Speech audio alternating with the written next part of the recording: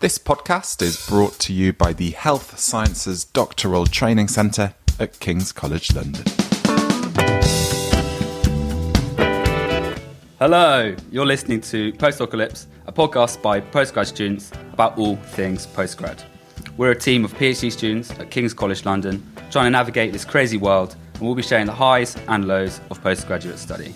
My name's Michael Norman, and I'm a PhD student at Guy's campus. And today, I'm joined by Emily Prpa, who's doing a PhD in Nutritional Sciences. We're going to be talking about her research, as well as talking more generally about the topic of public engagement and how media portrays the research. Also joining us on our panel this time is Jane, a third-year PhD student in psychological medicine, and you'll remember Handsome Harris from our first episode, and he's a first-year PhD student looking at AI in healthcare.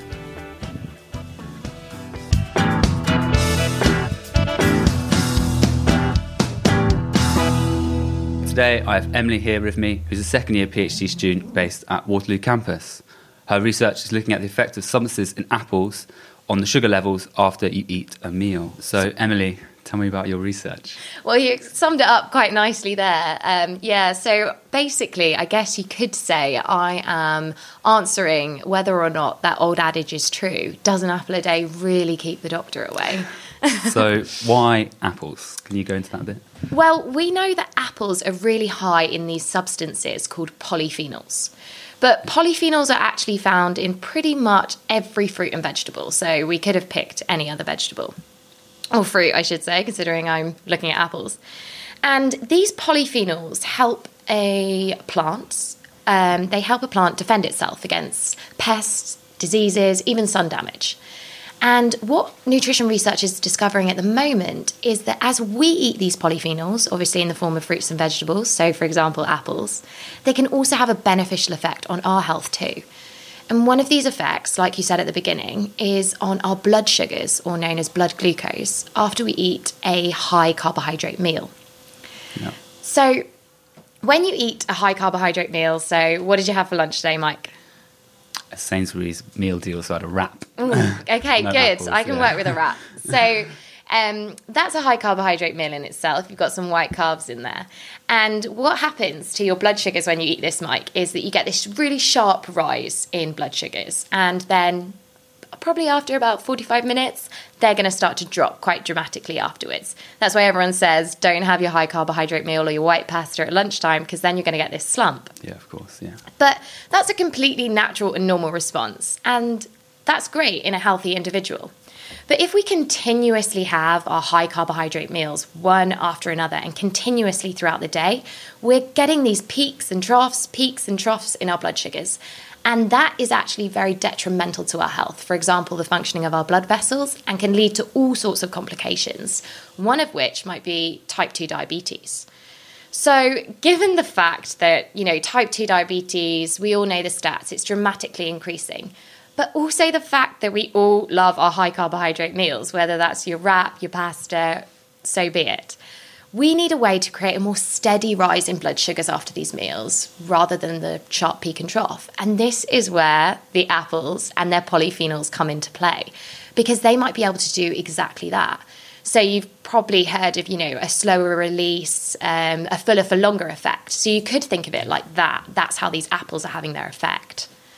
Yeah, so sugar's definitely the baddie at the moment, I suppose. Don't get me onto this. And diabetes is really interesting because it's sort of reducing the NHS burden and preventing type 2 diabetes. What would be your tips, let's say, in a nutshell? So I'm really glad you've asked that question, rather than kind of turning this into like a nutrition podcast and everyone coming at me with, well, what shall I fill my trolley with when I go to the supermarket? Yeah. So I'm specifically looking at apples and their effect, maybe therapeutically with type 2 diabetes, because as I was explaining with those blood sugar peaks and troughs, that can be really detrimental for someone that has type 2 diabetes. It can really exacerbate their complications.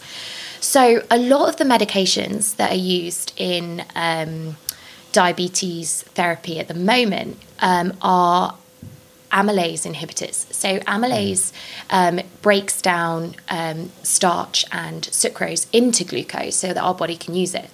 Now, these drugs work by inhibiting the amount that can be broken down into sugar, and therefore slows down the rate at which the food is digested and released into your blood. Yeah. So the way in which these polyphenols are working might actually be by being amylase inhibitors as well. So that's really interesting, and that's kind of what my second year of my PhD is going into, is how exactly mechanistically are these polyphenols having their effect. So one is that they may be inhibiting digestive enzymes, therefore not a smaller amount, because the same amount of glucose might be getting through the small intestine, but it's just going over a longer period of time. So therefore we're changing the profile of the glucose release. But also, they may be having an effect by by inhibiting transporters that are situated on the small intestine that pick up your glucose and release it into the blood. The polyphenols may just be inhibiting them, so binding to them, so the glucose can't get in. And again, it just slows down that release. So therapeutically, maybe they're going to be able to be used instead of these drugs if they are able to mimic the exact same mechanism that the drugs are using. Yeah, amazing. I think it's really good because diet is kind of a minefield, but you're actually doing the science behind nutrition and sort of the mechanistic to link, because diet links to so many diseases. Absolutely. And it's kind of one of those things at the moment where everyone seems to be a dietitian or a nutritionist. So, I think it's quite clear to make out that as a nutritional scientist, that's exactly what I am. I'm focused on the science of nutrition. If I was a dietitian, however, I would be focused on your diet and how I would relate this science into what it looks like on a plate. So, that's something that people might not be aware of. In terms of the impact of your research, sort of translating it to sort of, let's say, therapeutically or treating diabetes, where do you see the end goal of this research? Okay, so I should probably come back to what I'm working with at the moment. So to kind of cut the image of you thinking that I'm in the lab with a bunch of apples like pink ladies, that is not what I'm working with. I am working with an extract. So I'm working with an extract that's really high in polyphenols. So it's come from cider apples specifically, and they extract all the polyphenols from it, and it's then in the form of a powder. And the way we have worked with it at the moment is in a human trial, we've put the powder into a drink. Yeah. So we've shown exactly what I've explained here by lowering the glucose response. So how I see it going, first of all, the industry need to go back and work on the taste of it, because no one is going to want to drink that drink. I assure you, I've tried it. I don't want it, even if it's going to lower my sugar response to a lovely carbohydrate meal. Chocolate brownie. I don't want to eat it. But how I see it going is hopefully this extract can be used within functional food and beverages, and that can be disseminated on a population level. That would be amazing. But if anyone can take anything from my research, hopefully when it gets published, you know what all PhD students want, is that hopefully I can somehow relate how many polyphenols are in the extract dose that was effective. So that was around 900 milligrams, and that equates to about 6 apples. So that would mean I would need you to eat 6 apples before your Sainsbury's wrap tomorrow. But hopefully we can go on and figure out, how we can relate this quite niche product then into the diet of an everyday individual. And maybe it won't just be on apples. Maybe it will be on your bananas and your strawberries and your carrots. The possibilities are endless, hopefully. Amazing. Thank you. So thanks, Emily, for that. That was really interesting. Now joining our panel is Harris and Jane. So, Harris, would you drink apple extract to prevent high glucose levels? So I've definitely done some weird stuff with my diet for the purposes of optimal nutrition. Sure, who hasn't? So I would be open to it, the idea of drinking this weird powdered extract drink. I mean, it's not that, to me, it doesn't sound that different to a pre-workout or a protein shake, which millions of people around the world, take every morning or after every workout. I definitely would. So I used to drink this really weird thing called bulletproof coffee. Have you heard of it? I've heard of this. Yeah. I used to put myself through this. So every morning on an empty stomach, I would make like black coffee and then... Coconut oil, right? Okay, so I went like real... So I didn't stand for coconut oil, so I went to pure MCT oil, so medium chain triglycerides, which are sort of the fatty acid in coconut oil. So I'd make my black coffee, I'd put it in a blender, it was a tablespoon of this MCT oil, and then like a good chunk of grass-fed butter, like the Kerry's one, which is really nice butter, like for anything else. But anyway, and then I'd blend this at like 5 a.m. and then chug it down and go to the gym. So I'm definitely up for it. So if you give me a good pitch... So now I don't do that anymore because there's like a lot of stuff coming out a bit like this. It doesn't really make a difference. Yeah. But I'm like committed to it. I think this is what we're going to go on to and talk later on in the show, but about how nutrition is brought up in the media and everyone jumps on these bandwagons. Yeah. But hopefully, I think you probably noticed polyphenols are coming into the light of most media things. You know, there's this whole thing now that red wine's really good for us, and that's a lot because of the polyphenols in it and that kind of thing. So I don't know, what do you think about it, Jane? So it brings to mind, so you know how cider are from apples? Are there like polyphenols in cider? Does that mean we should drink like ciders instead of eating apples? Yeah, exactly. Everything. Please, no one take this as nutritional advice. This is me talking about the science of my research. So please don't stretch for cider rather than your apple. Polyphenols are pretty much found in anything that is coming from plant sources. So whether that's your turmeric or your general fruits and vegetables, you're going to be eating polyphenols. But the really interesting thing about kind of my work is now looking at how they're having their effect. And that's something that's quite a hot topic, but it's really difficult because we don't really know how they're metabolized within the body. So we may eat, for example, one polyphenol that's really high in apples is fluoridsin. But by the time it gets into your body and in your bloodstream, it's Floritin. Yeah. And that acts completely differently or slightly differently. And half of the polyphenols that you eat, they don't even get absorbed by your stomach. So they go straight down to the colon. And then it all comes into the play about the gut and how the gut, you need certain bacteria to then have an effect of these polyphenols. So it's a bit of a minefield. Yeah. I think, so for me, the clinical context of sort of type 2 diabetes is really pertinent. So I'm from a South Asian background, and so type 2 diabetes is everywhere in my family. So my mother, my father, my paternal uncles, all of them, all of my aunts, on my father's side, a lot of my mum's brothers and sisters. So so it's a big thing. And so someone like me who's willing to try anything once in terms of nutrition or diet, that's not the same experience that I've had seeing my parents deal with diabetes. It's very difficult for them to adhere to a lot of the nutrition or dietary advice that they get. And so something like, if it were to be effective, you know, just a shake or apples a day, to me sounds like almost too good of a situation.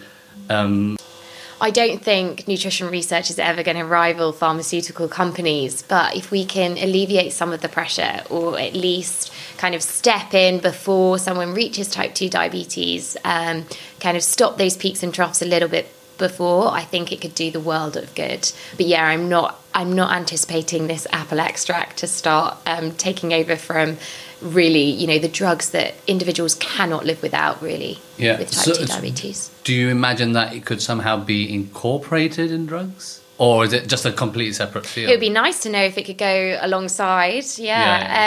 It's really tricky to say. I think that would be something from my own personal experience to know that it's having such a beneficial effect for me personally would be amazing. But I personally do not think that is going to happen. This is very interesting because when I was a teenager, I used to try fat diets. And one of the fat diets was like having apples like every meal with like a plate of just any kind of vegetables. And you're supposed to have this diet. And you're supposed to like lose like 5 pounds per week. I did that. Where did you find this diet? How did you come across it? I don't know. Like I heard it from a friend. But the interesting thing is, I was wondering if there's too much apples, would there be a side effect or too much? Exactly. Like, so, well, did you get drunk? No, actually not. So ciders.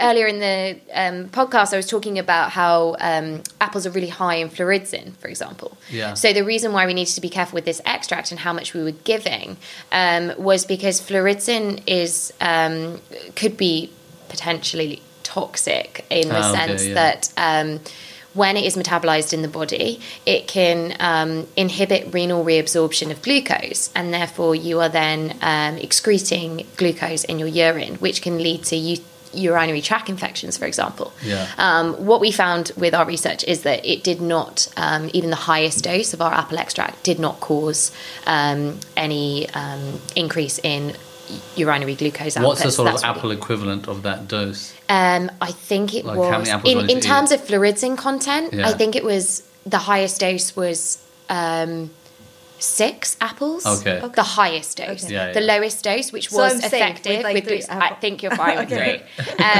So yeah, but in terms of fluoridin content, our lowest effective dose was 3 apples that had an effect on blood glucose of lowering it, and again, no effect on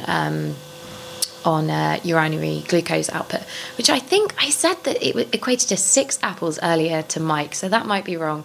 I really should know the results of these inside and out. This isn't your thesis defense. Yeah, this is not my Viva, please. Be people far more scary looking All than I me. would say, I think it comes down to is, nutrition is really a delicate subject sometimes when you discuss it like 100%, this, because yeah. people jump on the bandwagon of it, and everyone's a nutritionist these days who is, everyone's taking photos of their foods and telling everyone to eat, I don't know, spirulina, which just tastes horrific. So I don't want to eat that. And Wait, what's spirulina? yeah, it's like this wheaty grass. Oh, okay. It just... Yeah. The fact that you don't know, just power keep, foods? you don't need Yeah. it. Yeah. Okay. Although I guess you're probably going to go and research now that Oh, with I'll your definitely coffee, give your it a bullet try. coffee or whatever it's I called. might blend it with coffee. Yeah, good luck to you. But yeah, so I think with regards to this extract, coming back to whether or not people can get it down them, so hopefully, it works well in a drink or in a yogurt, for example, and can just help lower some of the glycemic index or the blood glucose peaks from high carbohydrate meals. Hopefully, fingers crossed. Amazing, guys. Harris, I think I'll be staying away from that bullet coffee. But thanks, Emily and the panel, for that discussion. Remember, if you have any thoughts about what we've talked about, you can tweet us at Postdocalypse18. Next up, we'll be talking about public and media engagement and the importance of communicating your research to a wider audience. But first... So, Nicole, tell us how you are nerdy in the lab. So, not just me, but a couple of the other girls in the lab and I have a little sing-song on a daily basis. We try to harmonise to Disney songs and anything playing on the radio. So, yeah, fun times. So, what about you, Jenny? So, after a lot of sugar intake, mainly sweets, I used our tissue culture pipette gun and pretended I was James Bond 007 and rolled around on our tissue culture floor. That's brilliant. Thanks for confessing that, Jenny.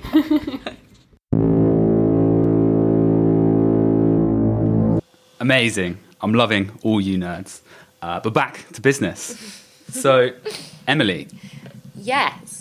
Here we go. And I think we touched on it slightly in part 1, but the importance of communicating your research. And I think diet and nutrition is like one field where it is literally a minefield, and sort of finding out what is right and what's wrong. I completely agree with you, Mike. Yeah. And I think, honestly, we have completely overcomplicated diet and nutrition. And whether or not, the media are to blame, I don't know. But social media, particularly nowadays, you go onto Instagram and it seems that everybody is a nutritionist. I know I kind of mentioned that earlier, but it really is. And I think if there's anything that I would love to say on this, it's that people need to be really, really, really careful that when someone is talking about nutrition, just make sure that they are accredited in one way or another. And what I mean by that is anyone can go online nowadays and complete a course online, and they can then call themselves a nutritional therapist, for example. But for anyone that is an accredited or registered nutritionist, they have done a master's or a degree program that has been affiliated by the Association for Nutrition. And these individuals are completely qualified, and really you want to be seeking out their advice. A lot of other information that gets portrayed out there, particularly in social media world, is just not backed up really by any science. Yeah, so like getting the science to the forefront of the media, do you think it's a responsibility for more nutritionists to come forward and communicate their research to media? I do, but I think people like to see a pretty picture and that kind of thing, and it's difficult when, I don't know whether sometimes we give kind of the public, I don't think this might be true of all of our research, we don't give them enough credit that they're more intelligent than we think they are, and we kind of almost dumb down the research a little bit too much. I don't know whether that's something you've experienced. Yeah, oversimplification is the problems of so much research. Yeah. And it's definitely the media, they sort of pick something up and then they sort of simplify in such a way that actually the real information of that research is sort of lost. Definitely. Completely. I know. But to kind of go back to particularly nutrition, there's also this idea that when I'm talking about these nutritional therapists, I really want people to be very careful. I don't know whether you heard about the study, the health blogger that said she cured her brain cancer through nutrition. She basically told everyone to go on a gluten-free diet, dairy-free, and just eat vegetables and fruit. And this cured her brain cancer. And that to me is absolutely terrifying. And even individuals that are promoting, say, for example, very plant-based vegan diets, yet they won't talk about the individuals, they need to be grabbing fortified milks with B12, because B12 is so important for our homeostasis, our normal body functioning, yet they will not mention this at all, and it drives me crazy. I am so fighting those fads and fighting down those people. It's something I'm really, really, really passionate about. So fake news. It's all fake news. It's all fake news. Exactly. Yeah, exactly. Do you think? I don't want to go extreme, but do you think only scientists should be allowed to communicate such complex matters, or I don't really know how to solve this? What's the solution? I'm not sure. I know, speaking from my field, it's that we're really kind of driven to now protect our title as nutritionists. So dietitians, those individuals you would see when you're in a hospital, so when you're doing tube feeding, or if you have an individual with type 2 diabetes or cardiovascular disease and we're trying to assist them with their diet, you would see a dietitian. Whereas a nutritionist, when we're kind of feeding the guidelines that the dietitians are then relaying to patients, we need to have a protected title as well, because we need the right people communicating the right research, and not just all of a sudden a massive hype and the sales of, I don't know, what's going to be next. Let's hope it's polyphenols, but it might be, I don't know, what were we eating last month? Turmeric, I think, might have been the one. Next it's going to be cardamom. I'm sure we're going to be having cardamom lattes. I don't really want to sign up for that, but it's probably going to be the next thing. And I just think, just be really, really careful. It's all got a little bit overcomplicated, and there's nothing wrong with just having a slice of cake and also eating your vegetables. Don't worry too much. I think we were all absolutely terrified of eating food at the moment. That is a big relief for me. Now let's go get some cake, Mike. Okay? Love it. So there's a lot of baddies, by the sounds of things, on social media. But where can an average Joe like me go for the real science in nutrition? I love that question. Great one to end on, because actually there's people who inspire me, who I think are doing an amazing job. There are great people out there I'd love people to follow and listen to. They're really kind of breaking down kind of the BS on the kind of health guru world of Instagram. So there's Sophie the dietitian, who works here at King's. She's absolutely fantastic. There's also the gut health doctor. I love what she's doing. She's a researcher at King's as well. Check her out. I would kind of say see who they're following, and I think it's just kind of taking everything with a little bit, excuse the pun, but a pinch of salt, and maybe question who you're following and what advice that they're putting out there for you. Amazing. So back to the panel. Science communication, how do we do it, and whose responsibility is it? Jane? Yeah, Mike, actually that's a really, really good question. 'Cause with the technology now, like everybody could access all kinds of scientific findings, and then there are so many news out there. Like it's so hard for us to make our research seen by others. Yeah. I don't know if Harris, you have the same feeling. To a certain degree, I think the issue with, say, nutrition as an example, what Emily and Mike were talking about, there's like a problem, I think, from both ends, talking from, say, the lay people or reporters, and then also the scientists, in that scientists are naturally very cautious about making claims about their results, obviously, right?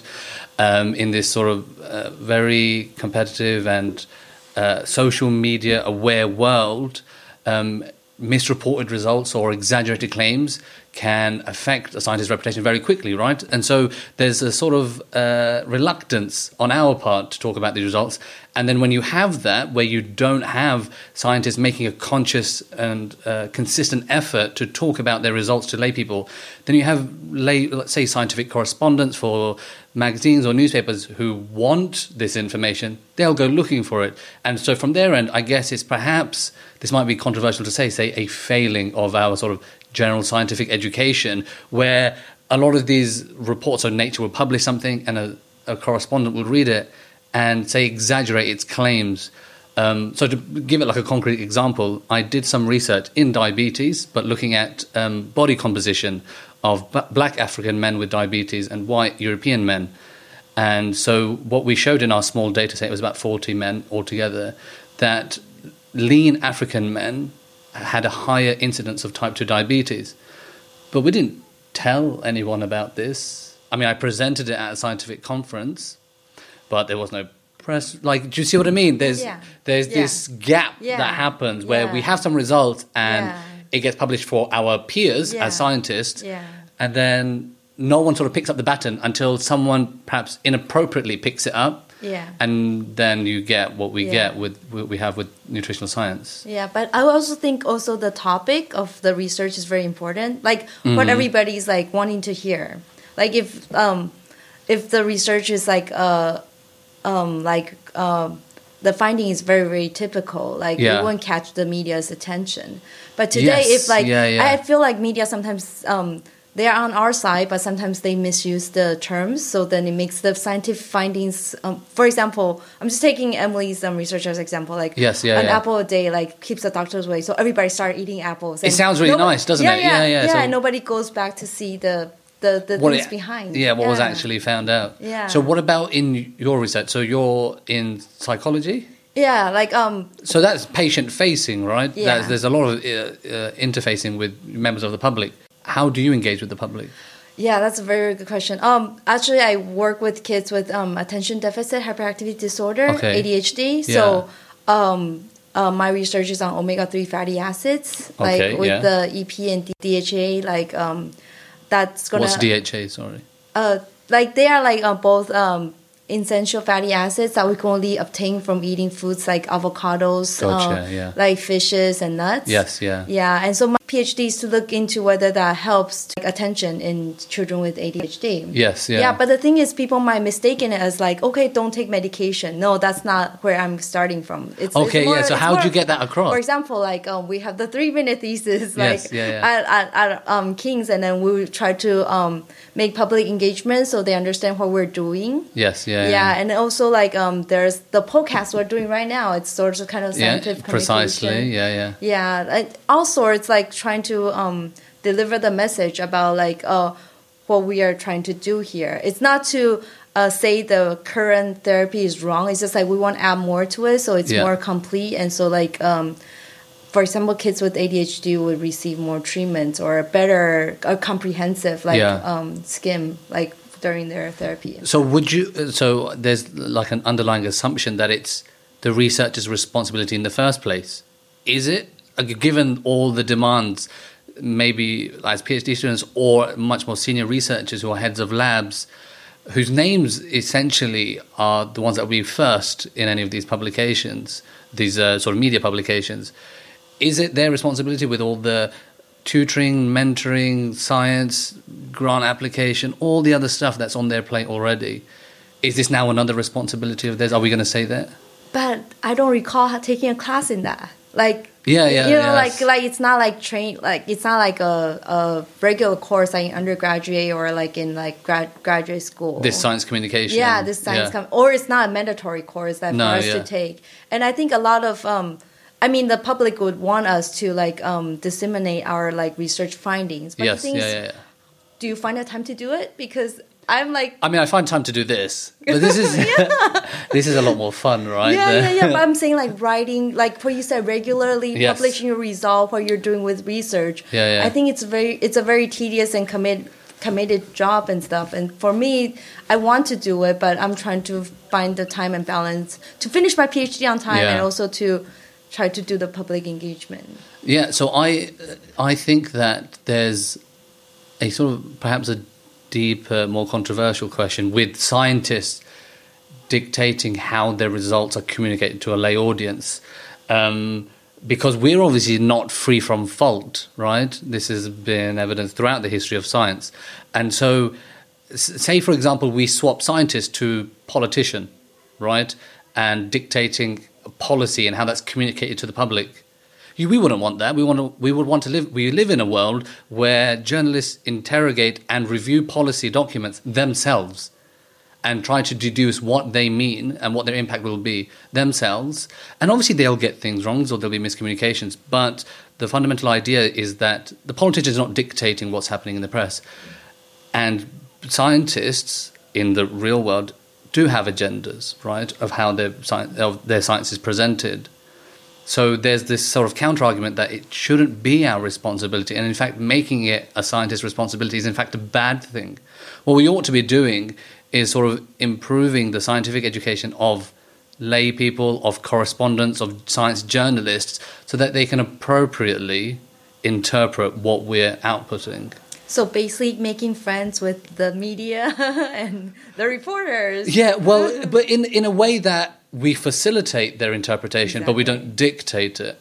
Or it's not sort of straight from our mouth. Exactly. Do you see what I mean? It has to be their understanding of what we're saying. But so in the current climate, this is where we've come a cropper, essentially. So maybe we should have like network meetings with like the reporters and the journalists. So I think that would be a great idea. With a glass of wine? Perhaps, for those.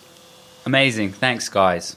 So if you want to tweet to us about anything we've talked about, or if you have any suggestions for what we can talk about in the future, our Twitter account is Postdocalypse18. And finally, overheard in the lab, does this lab coat make me look fat? Over and out.